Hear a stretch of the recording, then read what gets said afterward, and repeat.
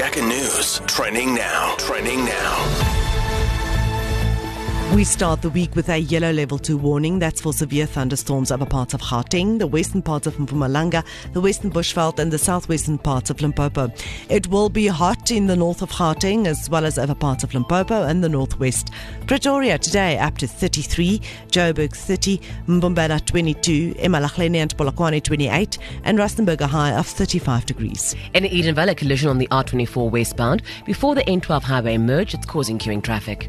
Various streets are expected to be affected in the capital today when young unemployed health workers will march to the union buildings. These members of the SA Medical Trade Union will include doctors, nurses and dietitians.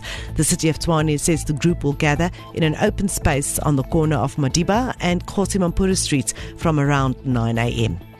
And a Bangladeshi court has banned the adoption of elephants from the wild, a move hailed by animal rights activists as a landmark order to help stop cruelty.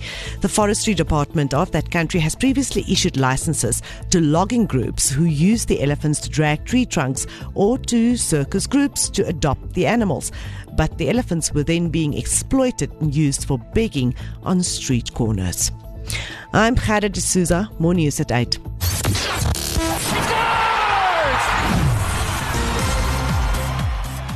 Well, SA Rugby is reportedly close to appointing a new director of rugby to replace Rassie Erasmus, who now is fully dedicated or rededicated to coaching the Springboks.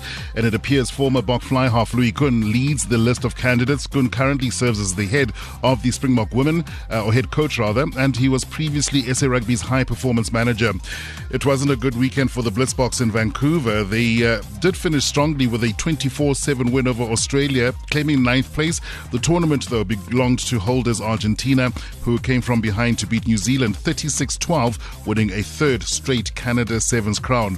Paolo Garbisi hit the post with a penalty as the clock was in the red, meaning that Italy narrowly missed out on a famous win over France, so they had to settle for a 13-all draw in the Six Nations yesterday. The other two results saw Duan van der Merwe score a hat-trick as Scotland beat England 30-21. Ireland secured a 31-7 victory over Wales in Dublin. And more rugby to come today as round 2 of the Varsity Cup rolls around. Today we'll see UCT Ikes welcome their arch rivals Marties to the Green Mile. That's at 7. The other 7 o'clock kickoff sees Northwest University at home to UWC, and UJ welcome Shimlas in the afternoon kickoff. I'm Kola Njinga, and that's your Jacka Sport. Hey you. This is an amazing radio station. I just love you guys the best. We're the station This will always be my favorite music station. that sounds like you. When you hold me, there's a place I go. It's a different high. Oh no. When you touch me, I get vulnerable in a different light.